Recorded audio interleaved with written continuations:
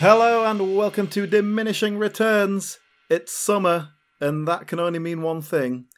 It's time for hashtag Calvin Sharks. Yay! It's back! I never thought we'd be here again, but they have made a Deep Blue Sea 3, you know. I've heard, Calvin, that Deep Blue Sea 3 is a huge step up in quality after the disastrous Deep Blue Sea 2.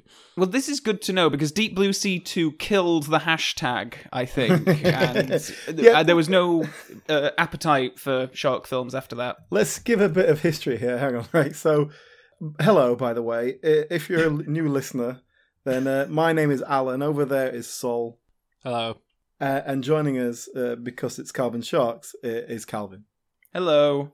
So we have something of a tradition of doing a shark movie every summer, mostly at Calvin's insistence, because he likes crappy shark movies. Yes. What have we done in the past? I know we did Jaws as a sort of real one. Yep, we did Jaws. Yeah, I don't know if that even counts, does it? I mean, we did cover the 3 sequels in there, so I suppose that probably does come under Calvin Sharks, yeah. And there was the Blake Lively film The Shallows. Yeah, definitely one of the better shark films out there. Yep. And Deep Blue Sea, obviously, and Deep Blue Sea 2 we also looked at. Yes, we did. Did Is we do that that to tie into Deep Blue Sea 2 being released? I think we did, yes. Yeah. And then Deep Blue Sea 2 was on a Review of the Year catch-up type thing. Well, hang on. I'm just looking at the Diminishing Returns podcast channel on YouTube, and there's a playlist called Calvin Shark. I'll have a look. Oh, what's goodness. on that? Jaws, The Shallows, Deep Blue Sea. Hmm. But those are episodes 23, 63, and 97, so we've definitely gone on hiatus. Deep Blue Sea was so shit that we skipped a year. It did kill it. Also, I'm excluded from making choices now that I'm not on here every week, so I was basically at the mercy of one of you two deciding to throw me some breadcrumbs, and Alan, very fortunately for me, did. Well, I had the wonderful idea of bringing back Calvin Shark. It was my idea. And I think it's a good idea, yeah. And we talked about the Meg probably when we did Deep Blue Sea a couple of years ago, because it was sort of on the horizon, so to speak. And we said, we'll do that when it comes out. And then obviously we didn't. So now it's time to do the Meg. Yes. Thanks to me. Which is good, because I think, Deep Blue Sea 2 had such an effect on me that I didn't see this film when it first came out. I watched it for the first time for this recording, which is unusual for me, because like you said, I like crap shark films, but Deep Blue Sea 2 was so bad, and I was so depressed by that it really did kill any desire I had to watching shark films. It's a weird genre, the shark genre, because I know a lot of people who are really into it. It feels like a really starved genre. Like, there's not a lot of shark movies out there. Even when you factor in the Sci-Fi Channel original content, the hundreds of... it still feels like there's not nearly the same appetite for shark movies as you get with, zombie movies or alien invasion movies. But is there a reason for that? Is there a reason for that being that there's no new area to go in? Mm. Yeah, I mean, you can make that argument, but then think how many zombie movies there are that bring nothing new whatsoever to the table. Well, I would argue not to make them as well. Yeah, but they still do. That's kind of the point. Well, yeah, but they don't involve having to hire a giant water tank, which is probably expensive, and fake shark. Yeah, fair point. Yeah. I think that's entirely it, actually. I think budget, and that's part of the reason why I was quite interested in the Meg, because, as Sol already alluded to, used to, like, Sci-Fi Channel do all these, like, terrible shark things, Sharknado, Shark Octopus, all this kind of stuff, which is always really bad and hokey. They're the upper end. They're the ones you've heard of, but there's plenty out there that go off about 20 different names and are just called like Feeding Frenzy, and it'll just be about a load of teenagers who get stuck on a raft in the sea and have a harpoon for 90 minutes. Well, there have already been Megalodon films as well. I think there was one from the early 2000s. Really bad. Are you talking about the John Barrowman, infamous John Barrowman vehicle? I think that was Megalodon 3, wasn't it? Or was that Shark Attack 3? It was Shark Attack 3: Megalodon. And okay. It is a solid contender for the worst film I've ever seen in my entire life, which is fair. Which I say with no hyperbole. It is the rare example of a film with truly no redeeming qualities about it whatsoever. Yeah. And John Barrowman. Yes. Yeah. I think people just know it because that clip of him saying to that lady that he wanted to take her home and eat her pussy, which was just an on-set ad-lib because apparently the actress he was working with was really bad, and the director said, we just need her to laugh. The focus is not going to be on your lips, so we'll dub in something else later. Just say something that's going to make her laugh. Just say the most outrageous thing you can think of. And so he said that, assuming that it wasn't going to be left in the film, and then it was. I'm exhausted. Yeah, me too, but... I'm really wired. What do you say I take you home and eat your pussy? Anyway, that's Shark Attack 3. But yeah, The Meg. So they don't give these kinds of budgets to these kinds of films anymore, and the kind of talent as well behind it. Talent? Well, that's the thing. I was, until about 3 hours ago when I started watching this film, I was under the impression that The Meg was a kind of low-budget knockoff shark film. Not Sharknado territory, obviously, but kind of in that mid, perhaps Deep Blue Sea territory, I suppose, but like just not very good, you know what I mean? In terms of budget. And obviously started watching it. It's like, wow, this is got some money behind it. This is serious business. And I hadn't quite realised that. Because I just think I couldn't believe that someone would put their money into it. Well, there's much money. It's like, what, $150 million, which is the kind of money that they spend on, like, Marvel films, Yeah. And a hefty marketing campaign as well. Yeah. It's baffling more than anything. Not that they would put that much money behind this sort of film, but that they wouldn't just take a few extra months to get the script a bit better and then do it. Do you know what I mean? I think there is... I think there is a market, perhaps, for big, dumb, silly, fun monster movies at that scale. I can see why... You've got to have some sense of irony these days, though, surely. But that's it. But then, this is competing with a million Dwayne The Rock Johnson vehicles that do have a really firm... I mean, to be fair, this film has a sense of irony. It's far from po-faced about what it's doing. I think it knows exactly what it is, and it's kind of somewhat skewering itself, but it's just not a very good job of... Well, I think it is. I just don't think it's very... I think it's people doing a kind of self-aware skewering of themselves, but they're not comedians. They're not funny people, so it's just not very... It's not very good, if that makes sense. That's it. I mean, I like watching this film. It's like, someone's found a 20-year-old script and gone, well, there's no need to make any changes to this, we can just do it as is. And then I was reading a little bit about it, and I found out that this is based on a book that was made in the 90s. And they sold the rights to it. Based on a book? It's based on a novel, yeah. Written in the 90s, and it was the rights were sold then, but then Deep Blue Sea came out, so they were like, fuck it, we won't do that then. And it's just been knocking about for years since then, until someone finally kind of went, oh, well, time for a shark film. It feels like watching a 90s film. It's like it's weirdly old-fashioned, but then with all this kind of very flashy modern that's what I mean. It's too clean and digital looking. So it feels very modern in a kind of cheap way, honestly. I don't think this film feels incredibly expensive when you watch it. But like when you look at the shark and the graphics they're using that, and the set design is quite cool. But yeah, I know what you mean. It doesn't feel like a big budget film. But that's it. Like the set design, it's still a series of generic corridors for the most part, which some nice is cool your bits of glass and all your that, classic low budget film technique, isn't it? Like Cube, you build one room and then use it 20 different times as different rooms because they all look so similar. Like I don't know. I don't think this film really does feel as expensive as it is. But then I think that is partly just the nature of how do you make something on the water look expensive? Well, unless you're going to throw thousands of stuntmen into aeroplanes and big, water ski things and so on, like Waterworld, it's going to look kind of cheap. It's, there's obviously one end of the spectrum, which is this in terms of budget, but then the other end of the spectrum is Open Water, which is, an infamously low budget film made on a shoestring, by people who were essentially amateurs, and they got away with making a relatively compelling narrative because, yeah, when you're out of the ocean, the ocean is the great leveler, isn't it? It's just, you can go and film the sea on your phone and it'll look more or less the same as filming the sea on a high-end red camera. So obviously they can spend the money on having a big shark effect and a few explosions, but it feels like that is where your money's going, isn't it? It's on the shark, and yeah, generally, like they've had to design and build these little submarine things, all those little details like that.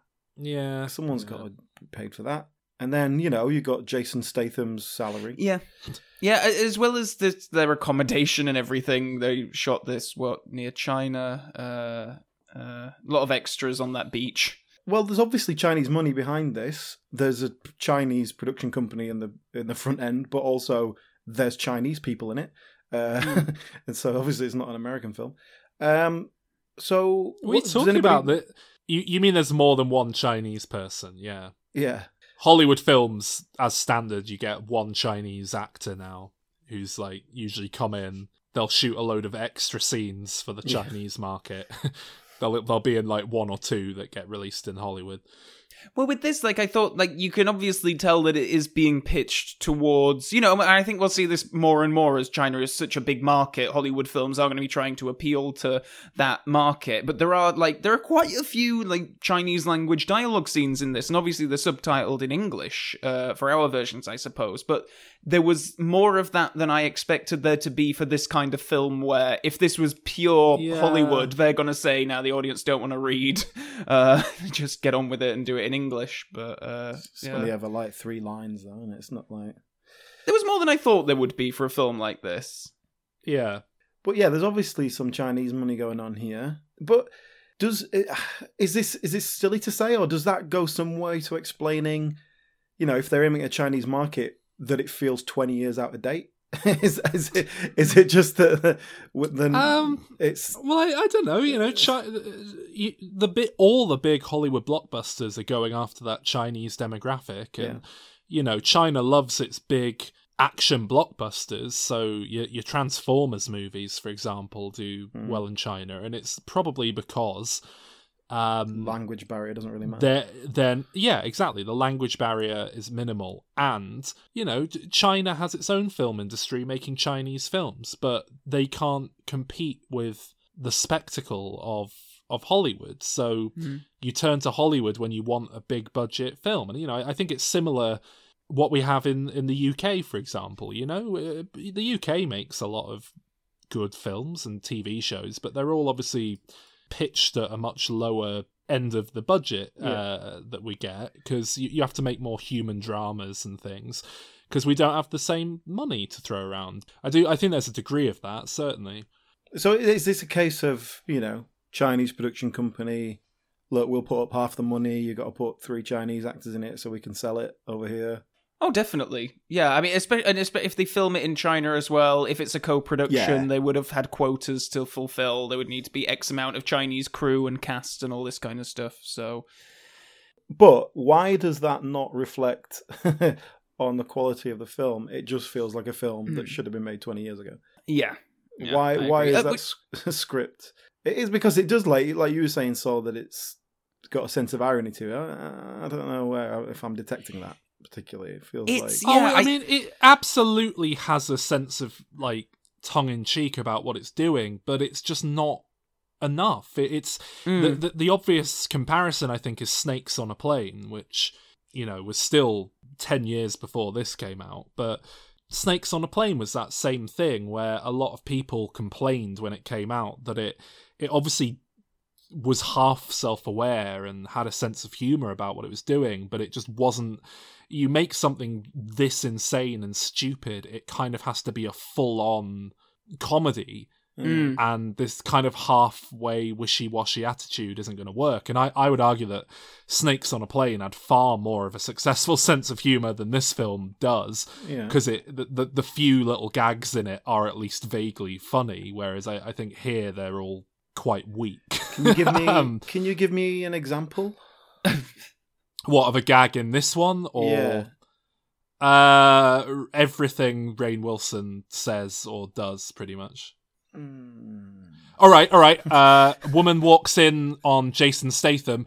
Oi, I'm getting my clothes on. I'm naked. And then he stands there for a beat in his towel, just grinning. Little girl comes in later on. My mummy likes you. This is the worst day of my life. That's a good impression. Yeah, it's a good impression. I don't know who of, though. It's not Jason Statham. An Australian Jason Statham. Yeah, I don't like. There's obviously a couple of moments where it's like that's supposed to be. But that's funny. What I mean. It's a sense of humor, but it's not good. It's weak. It's not funny. But that's like, it. It's trying to be. Over it's the years, trying to... Jason Statham has kind of developed this kind of self-knowing, ironic thing, which he's obviously not aware of, but other people write in for him. And he takes. You always say this, and I completely disagree. I think Jason Statham is completely self-aware. I think he knows exactly what he's doing. I think he's a very funny man, to be honest, is the impression I get. Once again, I think it was in a Deminisode we had this discussion, actually. I think it might have been about Hobbs and Shaw. Yeah. But I pointed you to the film Spy, which I'm going to guess Calvin has probably seen, because it's kind of James Bond. But Jason Statham is in that film, and he is in full-on Seth Rogen, Will Ferrell improv comedy territory, and he completely holds his own. He's probably the funniest thing in that film, and it's not that they're like giving him funny lines well written. He's clearly improvising with them. If it's on the page of the script and we've all approved it, then that's what he's going to say. However, when I get to set in the morning, I'm also thinking, well, what if we said it like this? Or let me say this and we could try it like this, and just I'm always looking for new ways, because you never know, that's where the magic could come in. He hated that. Much like your favourite, Dwayne "The Rock" Johnson, is his rival. Yeah, I was going to say, I'm surprised that, because to me they're almost the same, really. Like they can just sort of split in between serious action and this more sort of self-aware stuff, and they both just come across very well, I think. But this is why Alan doesn't like him, because Alan loves Dwayne "The Rock" Johnson, and they're rivals. I'm a Dwayne "The Rock" Johnson man, all right? Yeah. I think when I watch Dwayne "The Rock" Johnson, I know that he knows what he's doing and that he's a very funny comedy actor. Whereas with Jason Statham, I don't get the same sense. And look, if I'm to compare Spy to Fighting with My Family, for example, I think Jason Statham is probably funnier and more self-aware than Dwayne Johnson. I think Dwayne Johnson probably has a writer that he takes everywhere with him to like write quips and make him look funny. Whereas I think Jason Statham is just coming up with it himself. Maybe that's where it's going wrong. What I think might have been the problem with this film, maybe this film wasn't remotely comedic on the page. Yeah. Maybe it was Jason Statham trying to put some jokes in, and that's why we get all these awkward gags that don't really land, because, you know, at the end of the day, as much as I like him, he's not a comedy writer. Well, that's it. I think perhaps one of my main problems with The Meg is just that this central character is not particularly likable or charming, because it's Jason Statham. Well, it's not that he's like unlikable. He's just nothing. Yeah. You don't know what he is, or I agree. It's a very poor character. I think Jason Statham brings pretty much everything that he can to it. Like on the page, I think it's very that's flat. Why it's nothing. Well, I mean, I agree with Sol. Like, I think Jason Statham can make something out of nothing just by his own sort of presence and persona. I don't think he's a terribly good actor, but he does that. He does that Dwayne The Rock Johnson thing. He just brings his presence, and you know what that is, and it's just a Jason Statham role, and that's what it is. They tried to give the character some stuff. It's like he has this romance with the Chinese lady, but then his ex-wife is also a part of this crew. They don't really do anything with it. Yeah, but that they comes to try to nothing do at all. something. That is, I believe that's just a hangover from the book where his ex-wife is part of it, but they changed her to make her nice, and they just obviously it was just a loose end. Because whole like he comes and rescues his ex-wife, and then it's like totally meaningless. I must admit I quite liked the relationship between those two because it was just a kind of little moment, mutual respect. I've proven myself here. Oh, I like you. There's a little laugh here. I'm getting on well with the kid. That's going down well. And neither of them were trying to make too much of it. And then, at the end, it's like, yeah, there's definitely some chemistry there. They're going to explore that. They weren't like hanging on to the carcass of a giant shark and kissing or anything like that. It was, that was one bit that I thought was quite good. Okay. Should we sort of recap the plot very briefly, or do we want to go through this in the kind of chunks that... Bite-sized chunks. Because, I mean, for me anyway, it kind of boils down into 3 sort of big acts, and I wonder if we should talk about those in sequence. Go on. Well, because the first sequence is all, it's all kind of set up. We understand that this typical billionaire businessman played by Rainn Wilson, entrepreneur, he's obviously a Mark Zuckerberg, very Elon Musk odd. type. Very odd realization of a character there. It feels like it's gone through about 5 different concepts from 5 different people who didn't see eye to eye. And I was so because he's just that same stock. Well, he ends up being that same stock rich arsehole character. And there were times when I was like, oh god, they're going down that route, and then he'd do something, and I'd be like, oh, they're not doing that. I'm immediately more interested. But. Anyway, he has a research facility, and they're going down to the Mariana Trench or Mariana's something? Trench, Yes. To do some science or something. And Jason Statham's ex-wife gets stuck down there, so they bring him in to go down and rescue her. And it forms about, like, the first, 40 minutes of the film. Yeah, it's trying to convince him to come back and getting the man back for one last job. It's that whole thing. Well, that's it. But they don't. Reason. They do that for about 40-second scene, and then he's like, "All right, I'll come back." I know what you mean. Actually, that scene where he's like, "Oh, look, you're going to say this. I'm going to say no." And that definitely felt like it was supposed to be funny and like, okay, we're leaning on Jason Statham's sort of personality here. I know what you mean there. Actually, that scene is a good example of that. Again, not to say it worked, but I see what you're saying. But the science they're doing specifically is, in reality, the Mariana Trench is the deepest known part of the Earth, isn't it? Not just the sea and all the oceans and everything. And the science they're doing is that they believe that it goes even deeper than we realised, and what we thought was the bottom is just a layer of gas, and if they keep going...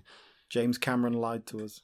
Yeah, and obviously there's already God knows what living at the very bottom of the ocean. We have no idea what's down there. Well, to an extent, it is just this completely alien world. But I suppose it wouldn't make any sense that there would suddenly be a giant shark attacking people unless they came up with a convoluted way that it was kind of trapped and unable to get out, which is what this gas is. They somehow punch a hole in the gas. I must admit, I didn't quite take in what the hell they were talking about. I was just sort of like, okay, I'm going to need to hand wave this and let it go. I think it's an unexplored territory. I get it. I think the idea is that it's a layer of gas. It's not just like the sea is too thick to see any deeper after a point or anything. So. Yeah. I think it's just the idea that no animal would ever swim into gas. Or maybe it's meant to be literally like a pocket, like an air bubble of gas that the shark physically can't swim through. Fuck knows No, how it's gonna work. there's definitely basically something regarding, the water is extremely cold down there because no sunlight gets down there. But underneath this kind of gas layer, there's hot air vents venting, not hot air, but hot vents venting from, the liquid Volcanic, hot magma under the earth. Yeah, and that is creating heat. And so these kind of warm-blooded animals can live down there. Something along those lines. And so they can't come up because it's too cold for them. A nice amount of lip service for like a concept that is otherwise absolutely fucking nonsense. Like there are thermal vents at the bottom of the ocean where things live that oh yeah, they wouldn't otherwise be but able to live there. It's like there's some kind of science behind it. The whole lair thing was a bit weird, but yeah. Yeah, it's just weird that they try and justify this concept at all when it is so on the surface of it just absolute twaddle. Like it's like you just. If a deep sea animal came up to the surface, like the difference in pressure alone would probably kill it.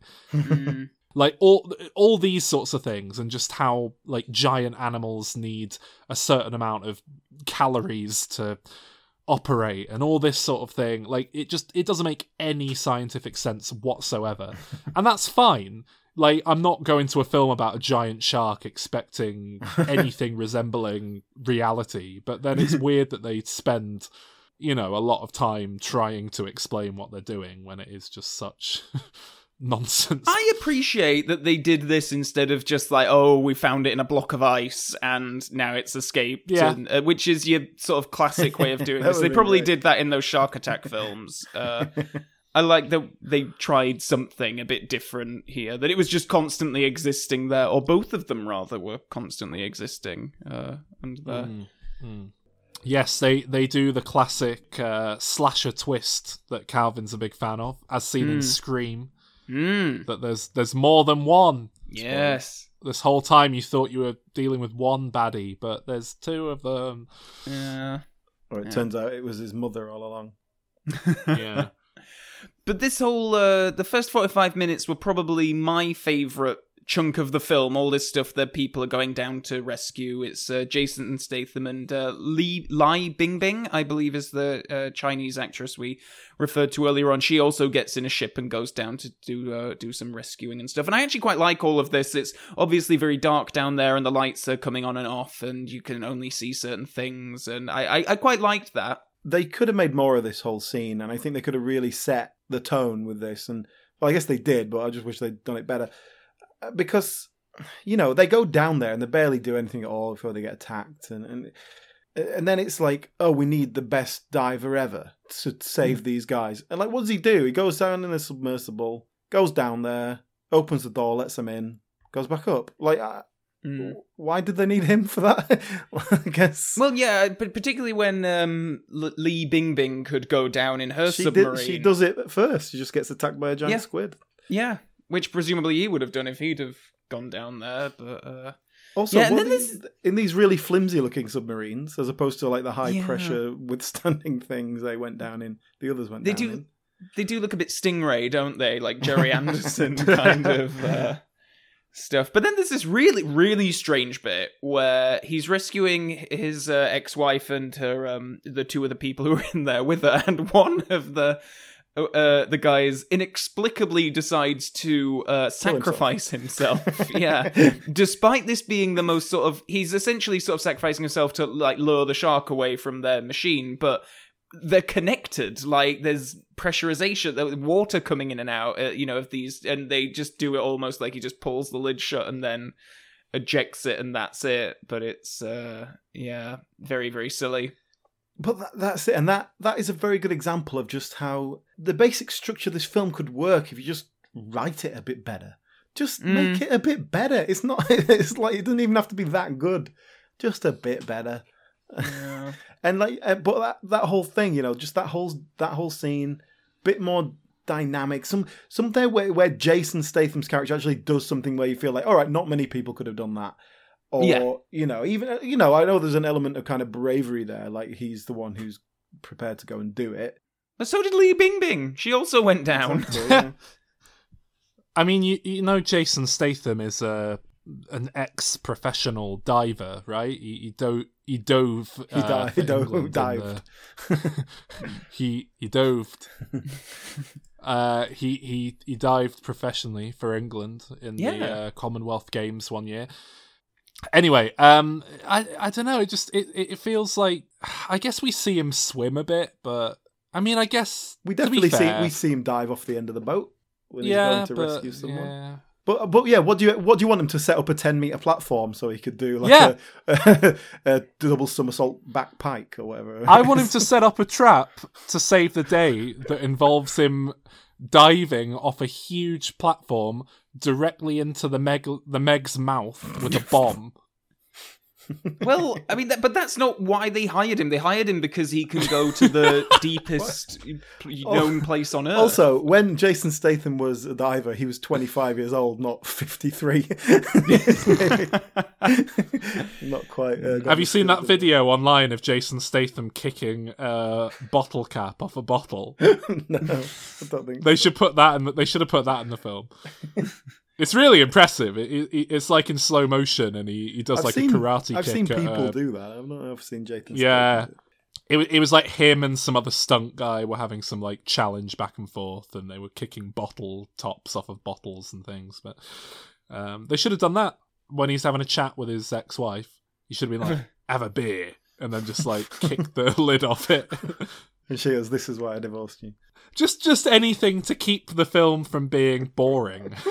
You know, that would have been like 5 seconds where it was interesting, and you'd go, "Oh, I don't know why they did that, but I'm not bored anymore."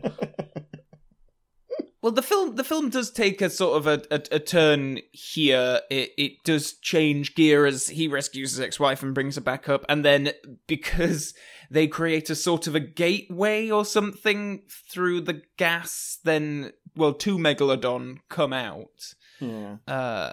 And then there's a load of bickering on the oil rig. And then we get the scene which was used in all the trailers, which I still think is quite great, of the little girl going through these glass sort of tube corridors under the water, and you just see the Meg sort of like come into view, and then it bites the thing. I think that whole thing is really well done. Yeah, but they have the bit where she's walking down the corridor and there's some eerie music, and she's like she's doing that look like, "Oh, I've just got a feeling like someone was watching me then." Like, it's like, what, there's a shark following her down the corridor? Like, that was the sense I was getting. And then, oh yeah, it is. It's just hovering outside, watching her, like, "Oh, I'm going to eat her."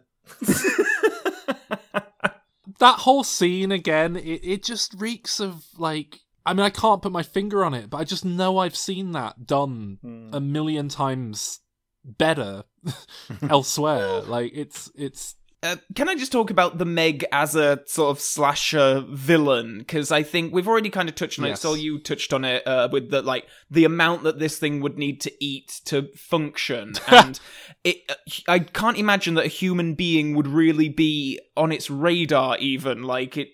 Oh god, yeah. It does it like that is not going to be. It'd be like when a bug flies in your mouth as a human being, and you go, "Oh." Well, yeah, but you go for a big shoal of fish and just get a big mouthful of fish or whatever.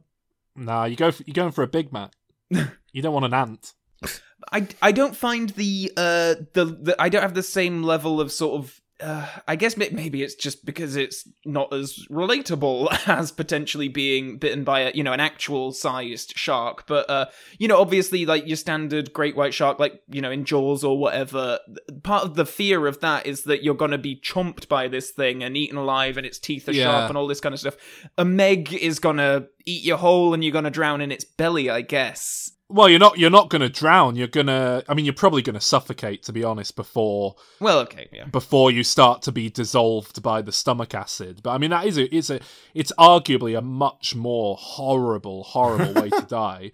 But I know what you mean. It's far less visceral and immediately scary. There's something incredibly instinctively scary about being ripped to pieces by something's mouth. Well, I'm just looking at the Wikipedia page for the novel. And this is the ending. Jonas, that's the Jason Statham character, Jonas pilots a submersible down the throat of the Megalodon into her stomach, where he uses the hydrogen supply from his sub to ignite the whale blubber inside the shark's stomach, burning it from the inside out. Huh. That's the ending of the book. Interesting.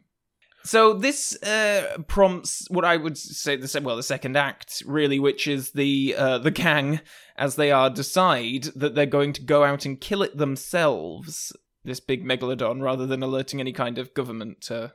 I never quite grasped why they really felt they needed to kill it. Well, What else are they going to do? Catch it and Not kill it? put it in a museum? Being a once thought extinct animal, yeah. Study it, maybe. Tag it Well- with a GPS thing so they can see where it goes and what it eats. I think the idea is that it is far too big and crazy a thing to be tamed and like put in captivity. I'm not So saying they should put it in you- captivity. I think that would be cruel also. So to leave it running around wild, you know, Yeah. they as human beings have potentially just completely fucked the ecosystem of the ocean up by introducing this gigantic thing that No, is humans gonna would never do that. But you know, like you can make the argument of just leave nature be, but then on the other hand, well, the Meg shouldn't be there. They fucked Like it. rabbits It'd be in like Australia. it's like when that guy when they introduced the grey squirrel, and you know, it'd be like if Jason Statham accidentally introduced the grey squirrel to the UK, but then spent 90 minutes hunting down 2 grey squirrels and killing them before they could like kill all the red squirrels. Okay, I'm interested. Keep talking. there is some lip service here given to, at some point they come across the Megs attacked some like illegal shark hunting vessel, and then there is this sort of like, oh, poor sharks sort of thing, which does seem like it's, well, it is trying to have its Hasn't cake eaten and any of eat them, it. knows it?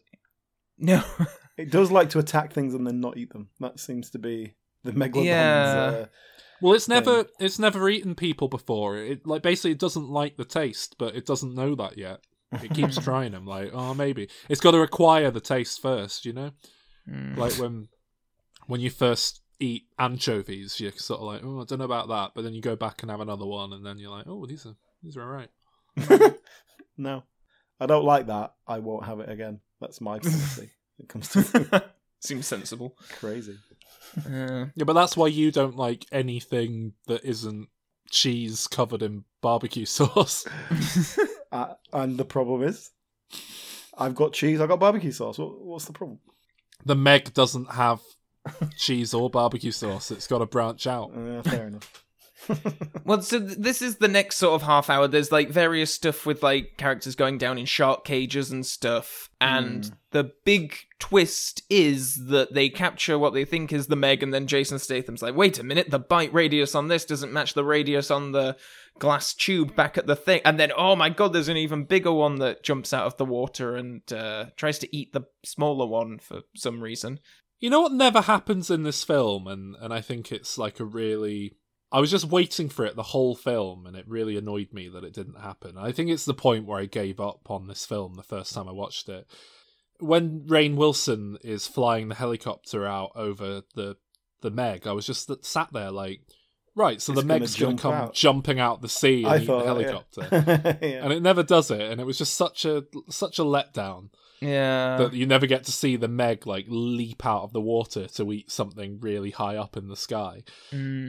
You do get a scene where 2 helicopters crash into each other solely for the purpose of getting a bit of action in there, because nothing's happened for 5 minutes. Yeah. I did touch on there though. I saw this film back at the cinema, and I really, really resent the fact that I've now seen it twice, rewatching it for this podcast. It is one of the most... It's not the most terrible film in the world or anything, but it is just not a film I would ever watch a second time under any other circumstances. Did you pay to see it? The first time I did, I was fucking furious. Like, the first time, some friends of mine basically convinced me to go, like, on a day out with them that would involve going to the cinema. And they were just really keen to see the Meg because they wanted to go on those 4D things where the Uh, seat like spins around, and I'd never done it the 4D thing before, so I was like, oh fuck it, whatever, I'll just do it to like hang out with them. You're very selfless. It was just shit. It was like, look, I couldn't be asked paying to see the Meg either. Plus, it's extra for those 4Ds. It's like 16 quid for that. Yeah, but then I kind of thought, well, you know, maybe the 4D thing is, you know, it's a kind of film that will work with that. Yeah, you I know, can see you'll that. get some water sprayed on you. It's not really a very good film to watch on 4D, to be honest. Because The they just Meg. chuck a It was bucket of water on surprisingly. you at the beginning. And... Well, you get they release that smell. There's like a chemical smell that they spray in your The face a fishy few smell. times. So you oh. get some of that the first few times. That it's just a chemical smell. It's like a stand-in for like burning or gas getting out. So at the start, when all the submarines are having trouble, they get a lot of use out of it. They do a lot of the spraying water in your face, but even that is kind of old after like the first 3 times. And they do a lot of the seat kind of shaking around, though even that, again, there's not much of that. I guess they kind of was quite good at simulating like, oh, it's like being in a helicopter because the seat's vibrating, and It's really annoying, isn't it? it's like we're bobbing out at sea because the seat's moving. But well, no, it's just the Meg was just shit. But I mean, I've spoken about this before. I also went to see Shazam with the 4D thing, and it really worked there. It really enhanced my enjoyment of that film. But I think that's because it was like a halfway decent, enjoyable movie to begin with. So anyway, I was really annoyed about having to watch this film again, to be honest. It really pissed me off.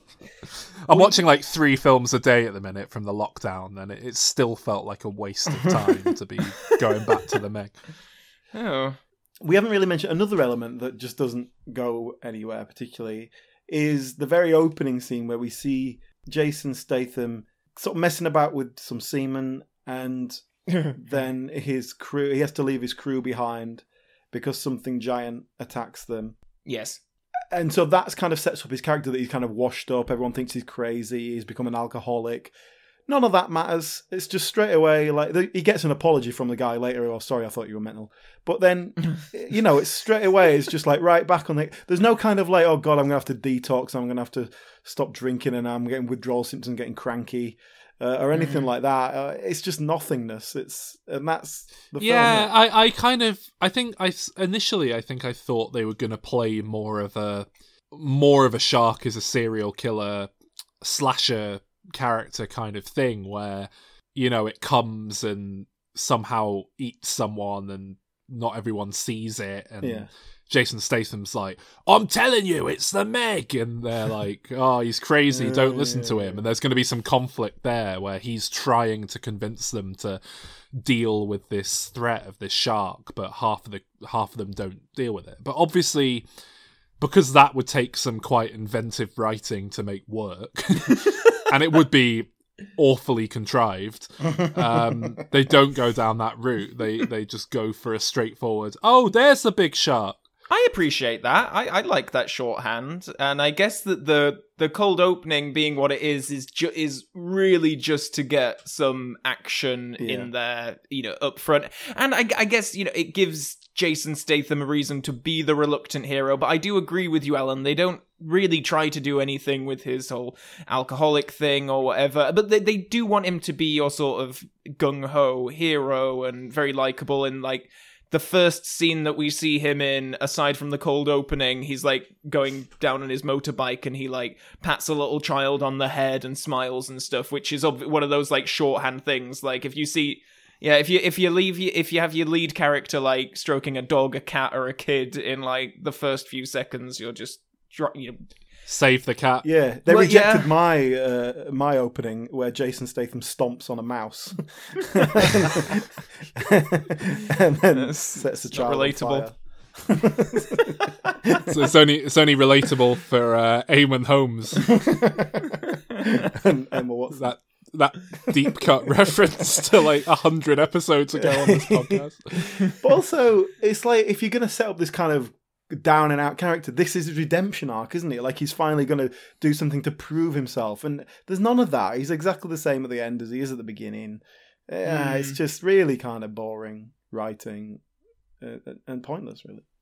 So in this whole middle chunk where the gang are all kind of out at sea and the characters are getting eaten here and there, there is this whole bit where the boat is... First of all, characters have no sort of major concern about getting into the water or sort of leaning over the boat, even though they are sort of on the search of this, 25-meter long thing. But there is this section where the boat is destroyed and then they have these lifeboats and they're kind of speeding along and the Meg is chasing them and it's not really played for tension or it's kind of they're relatively cavalier about Rainn Wilson just calls in his helicopter to shoot at the thing. And I was surprised that they don't... It doesn't try to be tense or suspenseful or scary as much as I thought it would. And I guess that surprised me. I don't know if that's a rating thing. We haven't really touched on this yet, but this was designed to be a PG-13 film, so there isn't that much blood or violence or anything like that. And I do wonder if that was a part of the consideration. It can't be too intense. The characters have to be somewhat, I don't know, ambivalent or cavalier about the whole thing. Well, even with regards to shark gore, there's not a lot on show. They try and get... Here's another example of a joke in this film for you, Alan. Right. They try and get a laugh when they kill the Meg by dropping a bomb on it from the helicopter, with Rainn Wilson being like, "Are you sure it's dead? Are you sure it's dead?" And then they cut to the helicopter pilot who's just covered in chum, I Precious guess, hamburgers. splattered shark. Yeah. And he goes... Yeah, I'm pretty sure there's pieces of it that was everywhere. Definitely a gag, yeah.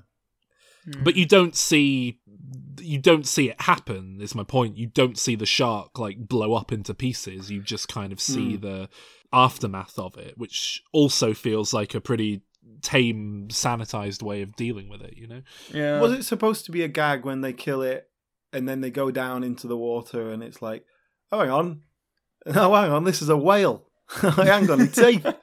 Was that supposed to be a joke? Well, because it was just it's a really not a joke so thing. much. No, it's the same thing as there's two of them. It's just what, you thought you'd done it? No, here it is. You haven't killed it yet after all. It's that up and down. Imagine how surprised I was as an audience. Yeah. That whole bit with Rainn Wilson I didn't like either, just because I thought oh wow, we're gonna have that rare thing and have the the rich guy who's running the thing not be a complete arsehole, and then he just is, and he's going off to kill it because he doesn't want the insurance claims or whatever. But even that, it's played oh, what a dick, he deserves to die, and it's not that bad. In the grand scheme of things, he's trying to take care of the problem himself in a way that isn't completely negligent. Right. It's not completely negligent, at least not any more than unleashing the thing in the first place. I don't know, it never quite worked for me, that, because it is such a blatant attempt at the trope of the dickhead businessman that we all hate, and then even that it isn't really hitting the mark on. Yeah, maybe. Which is such an easy thing to do. The idea that they've styled him on, which is this Elon Musk type character, relatively young, technology probably, made his money, as opposed to real billionaires who were old men. Elon Musk, for whatever he's doing, he is driven by that wonder of kind of well, I want to go to Mars. That's going to be fucking amazing, isn't it? You know what I mean? It's he is driven by awe, and he's got the money to just throw at it, so he doesn't care. Whereas I think if you care about money, that's a different character, and if you're going to go with that, then commit to it. You know what I mean? Have him being the one who's excited about it, and he's he wants to do something, and then just make interesting characters instead of really boring crap stock characters. Yeah. Well, I mean, I kind of agree with Sol, actually. I think, I don't know if they intentionally tried to not make him a stock character, and then as a result of that, it's just in this kind of weird middle ground. Well, what it feels like is one version of the script had him as that stock character, and then another writer came on and changed it to try and make him a more three-dimensional, likeable character. Then another writer came on board who didn't understand and muddied the waters, so to speak. And that's it. The whole film just feels like that. The whole film feels like 20 writers have done passes on a script without any communication from one person to the next, and it's just any attempt to do anything with this film was just lost along the way, and we're left with the most basic building blocks that are required for a film to work, which is a beginning, a middle, and an end, but nothing else that is coherent throughout the story. And it's just a shame. And a very sort of half-assed assemblage of supporting characters that we don't get too much out of. The sort of Scandinavian guy who's in Eurovision, he's got a bit of personality, you know, you can see where they're going there. And then there's a woman who... A woman? Has... Oh, yeah. Who looks like she's out of Hackers.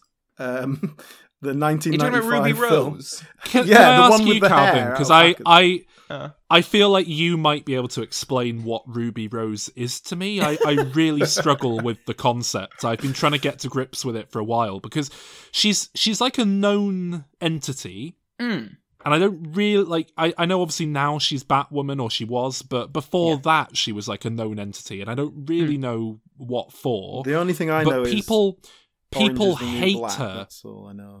Yeah, and even when she started popping up in Orange is the New Black, I think she was like a known... That was like a big... Oh, it's Ruby Rose is in Orange is the New Black. Oh my god. Like, that wasn't what made her, even though it was the first time I became aware of her. But people also hate her. So, like, what is she known for? Oh. Yeah. She started out as a model, I believe, and then she was a presenter on a lot of Australian stuff. And then she's mainly been in... She was in one of the Resident Evil films, and she does tend to show up in supporting roles in these... I was going to say big budget, middle budget action films like John Wick, and I think she was in the Triple X film, and she was in Orange is the New Black. And I can imagine that she's probably hated because I think she's either bisexual or a lesbian. She does a lot of sort of... she does a lot of... this day and age? She does a lot of... She does a lot of kind of, androgynous sort of stuff, and she speaks out a lot about women's rights and LGBT stuff and all that kind of stuff. So I can imagine that it provokes anger from a section of the populace as a result of that. She's definitely invoked the ire of the incel IMDb lurkers who downvote various projects for daring to be inclusive. I mean, I've never watched it. I can completely buy that Batwoman is a terrible show, but it currently has a 3.6 rating on IMDb, which doesn't seem likely to be reflective of its actual quality. To say that, Gotham, for example, and Pennyworth, Gotham has 7.8 for comparison.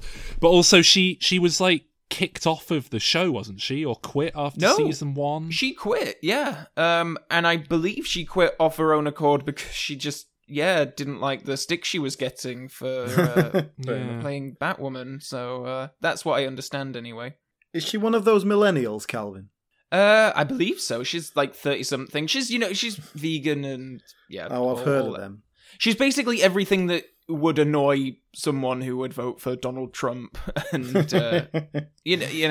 I can imagine that she annoys, like, her whole androgynous thing as well. I can imagine she annoys a lot of those kinds of people who probably really fancy her, but are also a bit confused that she's sort of in this sort of middle ground and owns it. I think she's quite stunningly attractive. I think she's beautiful, but I don't know if she's a good actress. I've never seen her really given an opportunity to do much with anything. I liked her in Orange is the New Black. I thought she was good in that.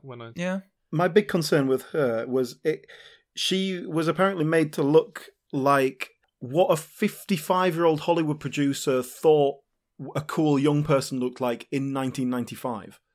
No, but Alan, I don't think you appreciate that. I'd say a good 60% of that is her own thing. Is it though? The hair? Look like Jamie Kennedy. Yeah, she has a pretty... She has a pretty strikingly different haircut in pretty much everything I've ever seen her in, and they're all cut from that same cloth. What? I know what you're getting at. Just but, the character. What was she? Because I could never quite figure it out. And then the one black guy in it, he's like the remote control guy. Yeah. And / coward. Like that's his comedy role. He's the one who's scared. Yeah. It's weird in these kinds of films where you have people like that who just... There's another guy as well, like a British guy, who's also one of these, like... They don't die, I don't think, any of them. I think they all still survive, but they don't really do much. It's strange. Yeah, if you're there for the body count, then... Yeah. But then again, that speaks to this film going through 20 drafts and having things put in and then not addressed later on. And I keep saying this, I have no idea if that's what actually happened. For all I know, this film had one writer. This film's been in development hell for 20 odd years, so yeah. I think Has it, or is it just based on a book from the 90s? No, they wanted to make it then, and Deep Blue Sea came out, and it's just been knocking about for 20 years. Yeah. Cool. Speaking of body count, let's talk about the third act. How many Gillens? Well, this is what we're building up to. Like, there's this whole bit after Rainn Wilson dies. They're all kind of like, all right, we need to actually alert a government now, and so they do that. But then it's like, oh, where's the Meg heading? Oh my god, it's heading to one of the most tourist beach areas in all of China, sort of thing. Yeah, there was at least 150 people on that beach, Calvin. It was very busy. What are you joking? No, there's like so many more people. It's like hundreds of people. It's and they all have an identical rubber ring. Yes. Oh no, there's pink and blue and yellow. There are different colours. And we're kind of following. It's a little bit like Jaws, like the boy in Jaws, except there's this chubby Chinese boy who's like going up to his mum and be like, "I'm going out in the water." And obviously, knowing how Jaws goes, I'm kind of like, are they going to do something quite daring and kill this child? But kill the fat kid. There's all this weird stuff where, like, seeing, like, some boys on one raft, like, wolf whistling at some girls on another, meanwhile the Meg is just kind of lurking underneath, and you're kind of, bigging up to this, what you think is going to be a huge massacre, but again, just because of the rating, I guess, there's no sort of good killings, as it were. If the Meg does eat any people, it's all sort of covered in water and spray and all this kind of stuff, so you never actually see him eating anything or her eating anything. Not even a dog. No, not even the dog. Even the fucking dog lives. No, now the dog was funny. Yeah, that was the funny bit. What I couldn't believe they actually did. Are you I can't tell if that's sincere or not. No, it actually, it did make me laugh, but it was more like, I can't believe they did that. They have the dog swimming along, it sees the shark, and then goes and turns around. I was like, oh my god. I appreciate that they did that, actually. I like the way that I like the way that the dog, for no reason whatsoever, jumps off the boat and then tries to swim away as fast and as far as it can until it sees the shark. That's what I like. It's but it isn't. It's like an escape. It the way it is shot and filmed, it plays as if that dog is desperate to get away from that woman. Yeah, because she's a bit of a cow, isn't she? She's horrible. Like, she's like talking to her husband, like, "Oh, you've ruined my big day," and all this kind of stuff. Oh yeah, because all of the bridesmaids and stuff are like in the water, aren't they? And she's like, "Oh no, what are you doing, Bastards, you horrible having people?" A good time. Yeah, exactly. But I just can't believe that the dog lived, because it shows up again. It was obvious the dog was going to come back. It's not the kind of film. No, the dog died in Jaws. I thought they were... Yes. I thought this is where you were having all of the dog dies in Jaws. That dog didn't have a little bow in its hair, did it?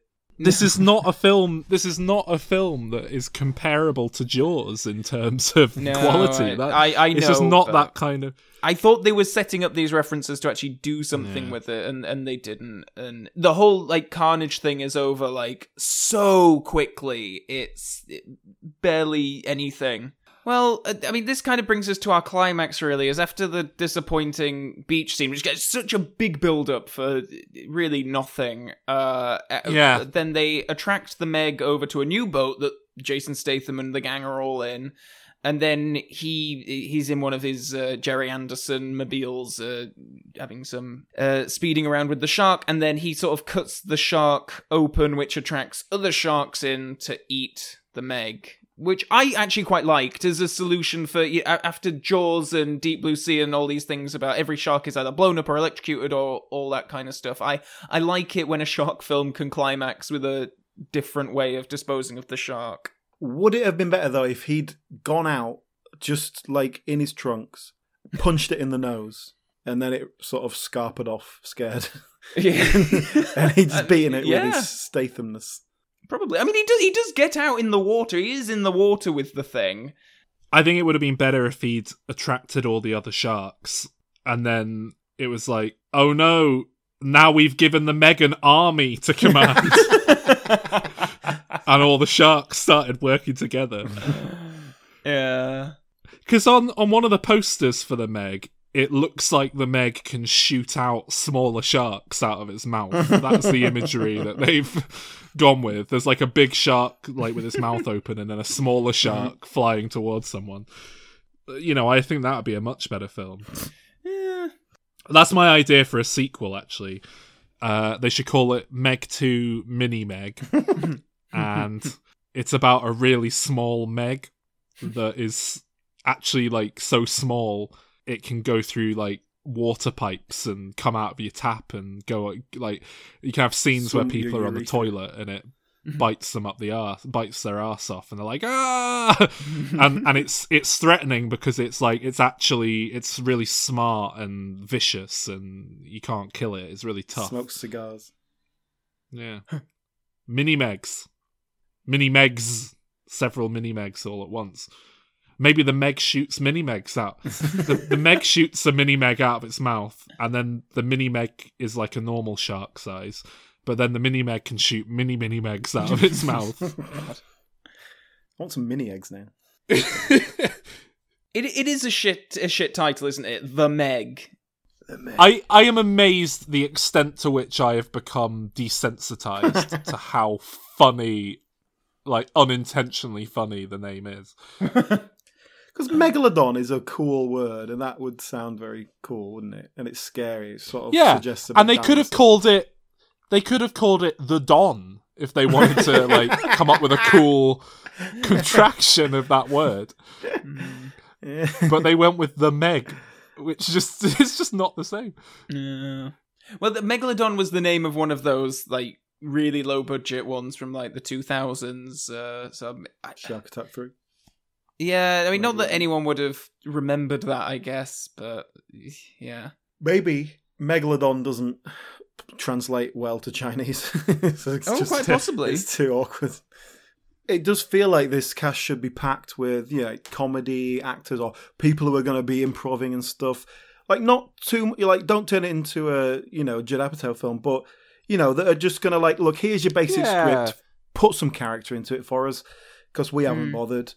Like they do with, I don't know, they always do that with Jurassic Park, don't they? One of the sort of supporting cast of Jurassic World. Lauren Lapkus and whoever get little controller people. That's it, that thing. Roles, yeah.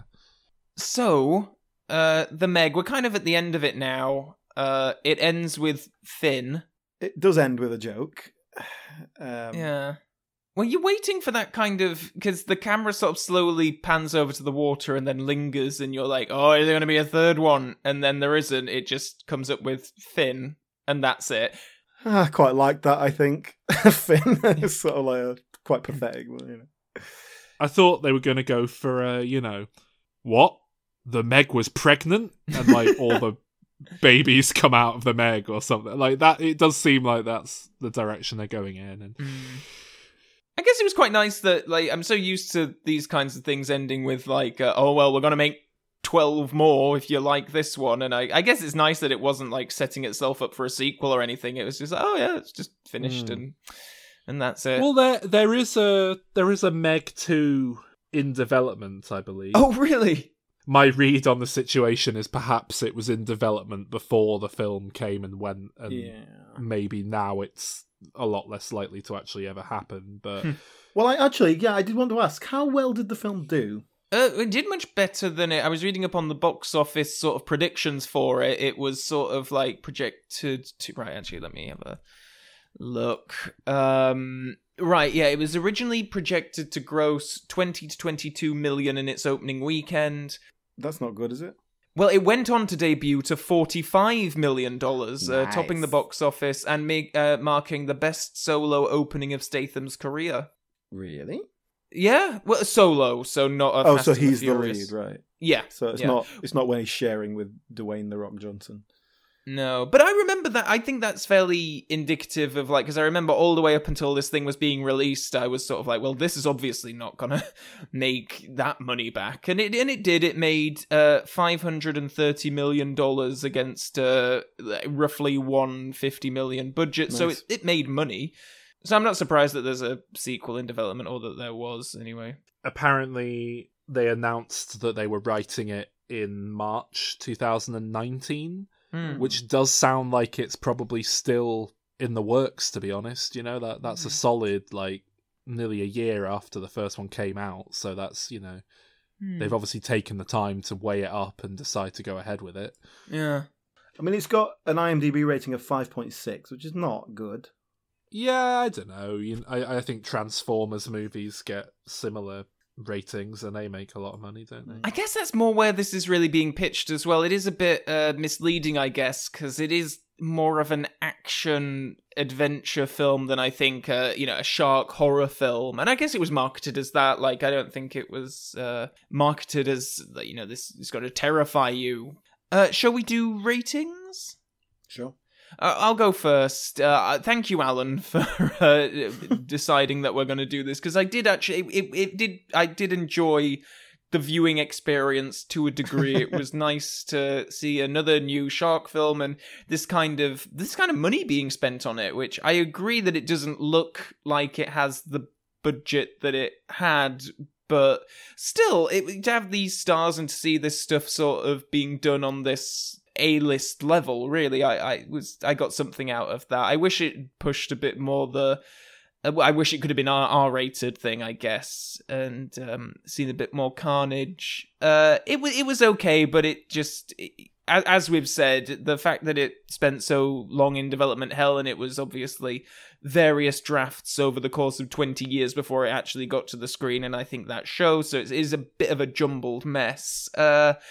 I'm going to give it a 5, because it passed a couple of hours, but it's not one that I'll be returning to anytime soon. Unlike The Shallows with Blake Lively, which is a really good shark film, and Deep Blue Sea as well, which I think does the whole sort of, the humour side of things better. Yeah.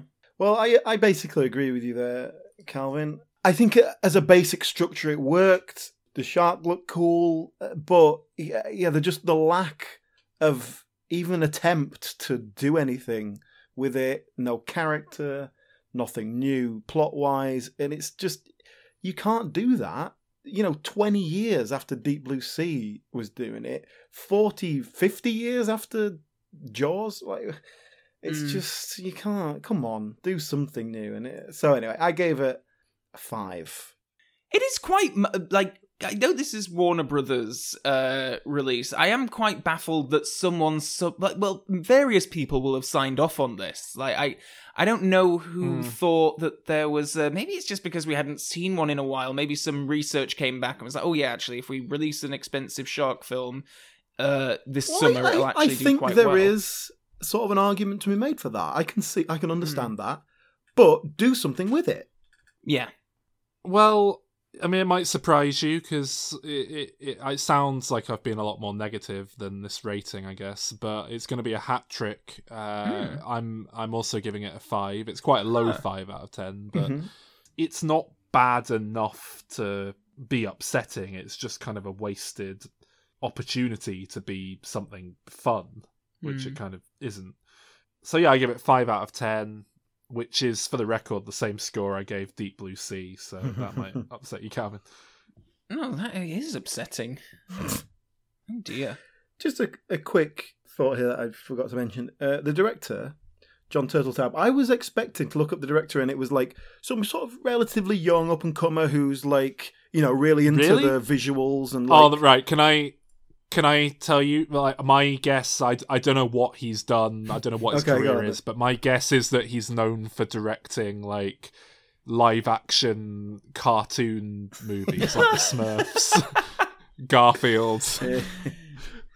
I mean, you're not a million miles off, but I was surprised at kind of how old he was, I suppose, and obviously that's not, you can still direct when you're older, but he would have been, 55 And I don't know. This had a feel of a kind of like someone who was gonna get stuck in with the action and like, oh yeah, cool, I can do the graphics with this. Yeah, someone who's gonna really in tune with CGI and stuff like that. It was maybe come through graphics and stuff like that. But no, he's he's pretty old school director. He did Cool Runnings. I think that's kind of probably his most famous. Oh wow! But he also did National Treasure and those films with Nicolas Cage. Oh, so he's been working. Yeah, Both National Treasure films and The Sorcerer's Apprentice. So it's not like he's a top director or anything, but I don't know. I was just expecting someone kind of up and coming rather than well established, I suppose. So.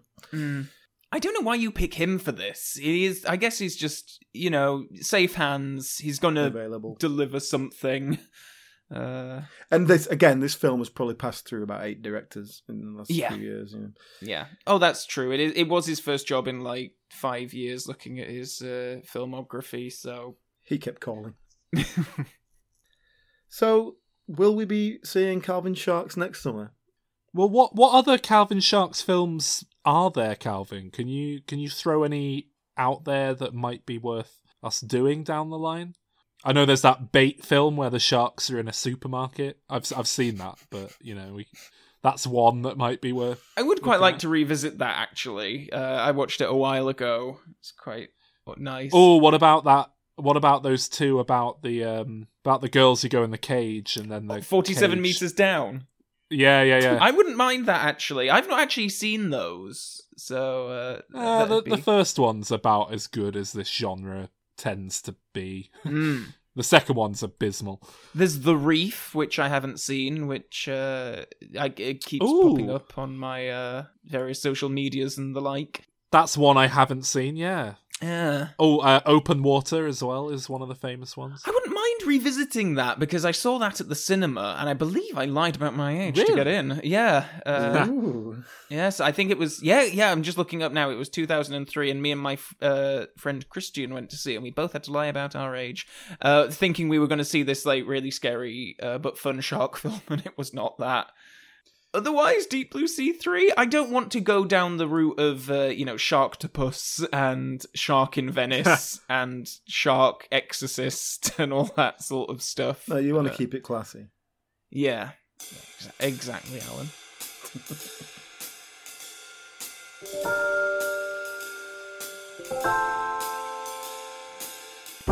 For The Meg 2, I think the cast should be entirely people with the name Jason. Jason Statham obviously comes back.